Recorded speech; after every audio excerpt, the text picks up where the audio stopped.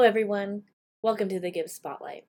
My name is Callie Curtis, and I am a web development and professional writing intern at the Gibbs College of Architecture.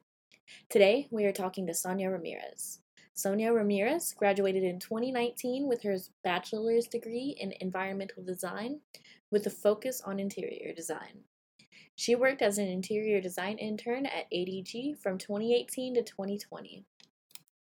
So our first question for today is, how have the design methods and practices changed in the field of interior design since you were a student? I think the most obvious response is going to be the pandemic, just because it completely shifted of what we thought design was or being in the office, the culture of always being interdisciplinary and going with other different projects that you normally would do in the office to, all right, it's your own culture at home. And so it went from, I personally don't have space in my house, so I didn't have an office. I used to work off my dresser, which for me was really big because I was very much used to separating my home and my work environment. And so when you put them both together, my brain didn't really know what to do. And so I don't know, I personally don't like working from home just because I like the idea of going somewhere and having a purpose and being in person to all my meetings and things. But I think that's going to be the most obvious change, just because it completely shifted out of nowhere. So we didn't really have any time to process or figure out what we wanted it to look like. It just turned into what we could have available at the time. Okay, thank you. How has the use of technology in interior design changed since you were a student at Gibbs? So a little bit based on that, the culture at Gibbs whenever I was a student was always the idea of being present. So you were in your studio for classes, you were in your studio throughout the day, throughout the night. That's just where you did everything. It's where you met up to collaborate. It's where you did your homework. And so we went from that to the virtual office.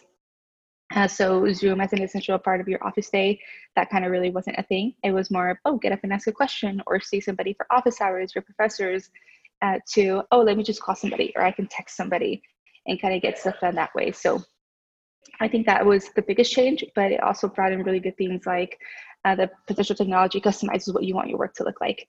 I can now work from my favorite coffee shop, which I couldn't do. That was like the thing that bugged me in college, is that I couldn't just pick up my homework and take it to Starbucks or take it to the Biz. And so being able to do that now for me is just a really big convenience. You can do that. You can work on vacation. You can work for companies that you've never met before.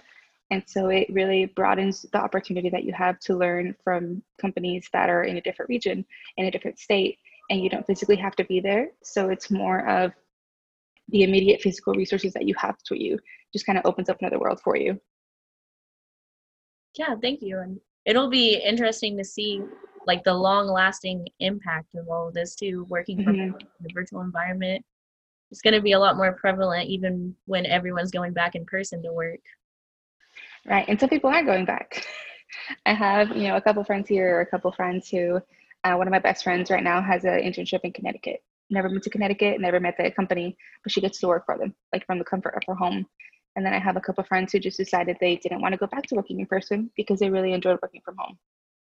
So I guess it just kind of gives people the liberty of, and a little bit outside of the mold of what corporate is supposed to look like.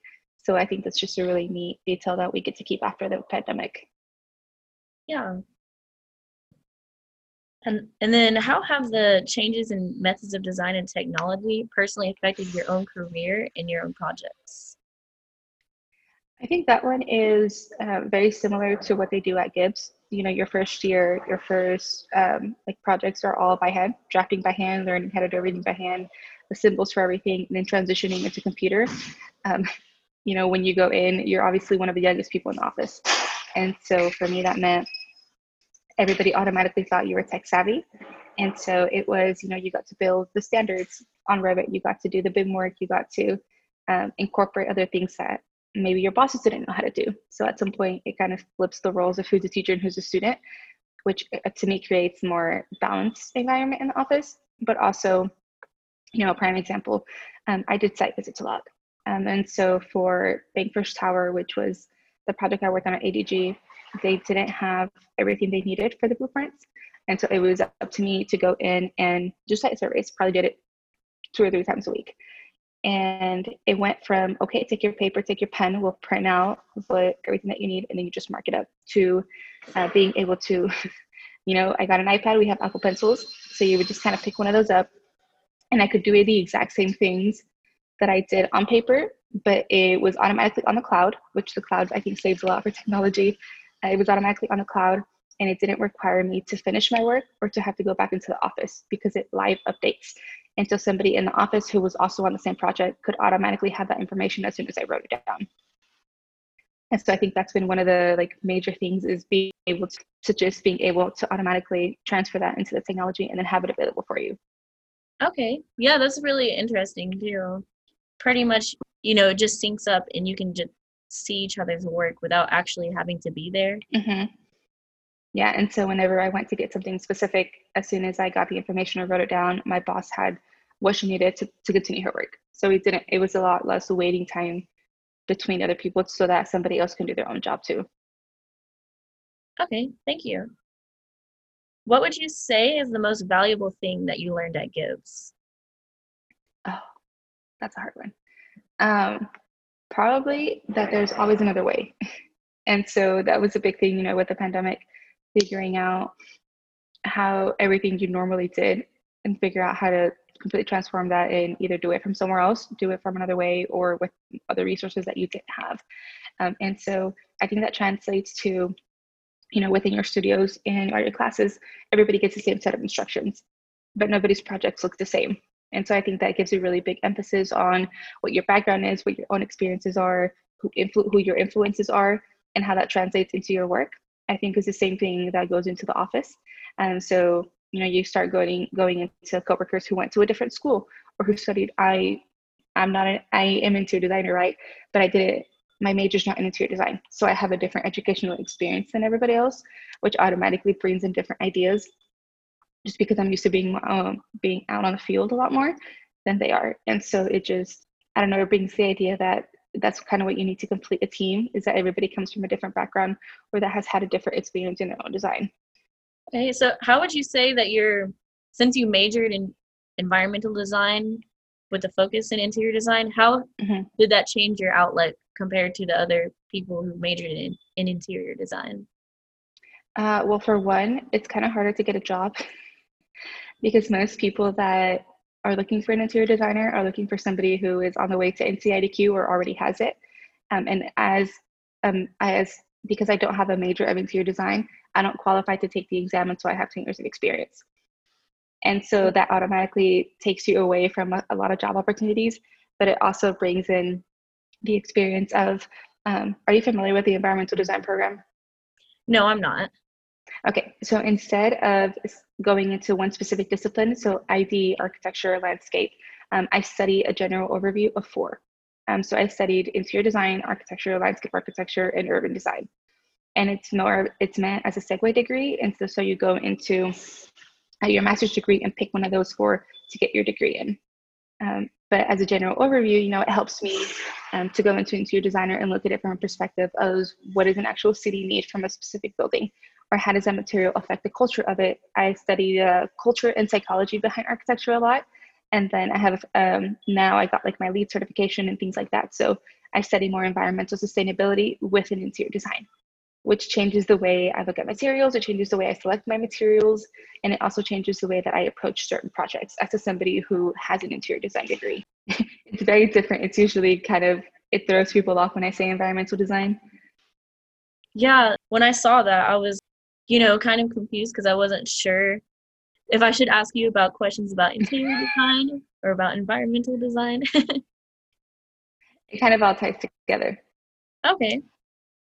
And what thoughts did you have about the field when joining, and how did your thoughts differ from reality?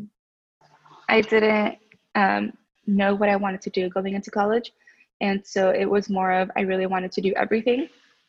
So the reason I went into the world of the built environment is because it gave me the ability to touch every field.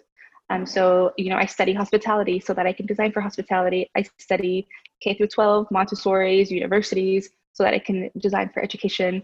And the same thing for all that. You can do it with sports, you can do it with stadiums, you can do it with concert halls, anything like that. So it kind of just gives me a really well-rounded experience of what it's like to be in every field so that you can design for it.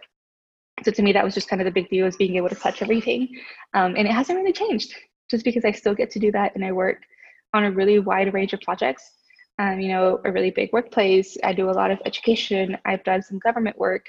So you go from, it really changes your perspective, and it shifts what you need to know. And so for me, that's just kind of that was like the ideal goal of being able to work in this field. And I think that's exactly what I'm getting. Okay, yeah, that sounds great. So pretty much what you're saying is, through your work, since you majored in environmental design, you just kind of got all aspects, like all across the board, rather than one specific area. Right. And then would you like to share some projects today? Yeah, so with the IQC, my favorite project is the Capitol Hill pop-up plaza. And just because for me, the idea of being able to design and being able to like grow in my career is also the idea of circling back and bringing it back home. And so I actually grew up in Capitol Hill District in Oklahoma City, and I got to design the pop-up plaza for that. So for me to come in and take everything I learned and then implement it into my own community is a really big deal. It gives you the end user experience, because I grew up there. I go to the stores, I go to those coffee shops, I go to that movie theater, but I also get the ability now to design what I want it to look like. And so working with the IQC team, I worked in the Shane, and getting to work with the Capitol Hill District, who I already knew, like the people that were on the board, it was just a really unique experience to be on both sides. And I feel like that's kind of the end goal, is to always take what you learn and being able to bring it back to your community. Yeah, that sounds like a great opportunity. It was kind of weird, honestly. Shane and I talked a lot, and he just kind of happened to know that I was from Capitol Hill. So he just walks up one day and he's like, hey, I have a project in Capitol Hill, let's work on it. And so that is also what I really like about Gibbs, is that, you get to know everybody personally. And so when you get opportunities like that, they're always looking out so that you can be able to participate in them. Yeah, and so he basically had you in mind immediately when he heard it, probably. Yeah, which is also what most, if, I don't know if Maya and Suchi are still there, but it was always very, it's always been very thoughtful of what they want you to participate in according to what you believe in or what your experience has been there. Okay. Thank you so much. Yeah, no problem.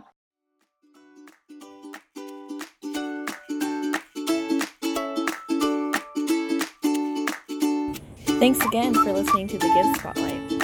Tune in next time to hear more stories from the Gibbs College of Architecture.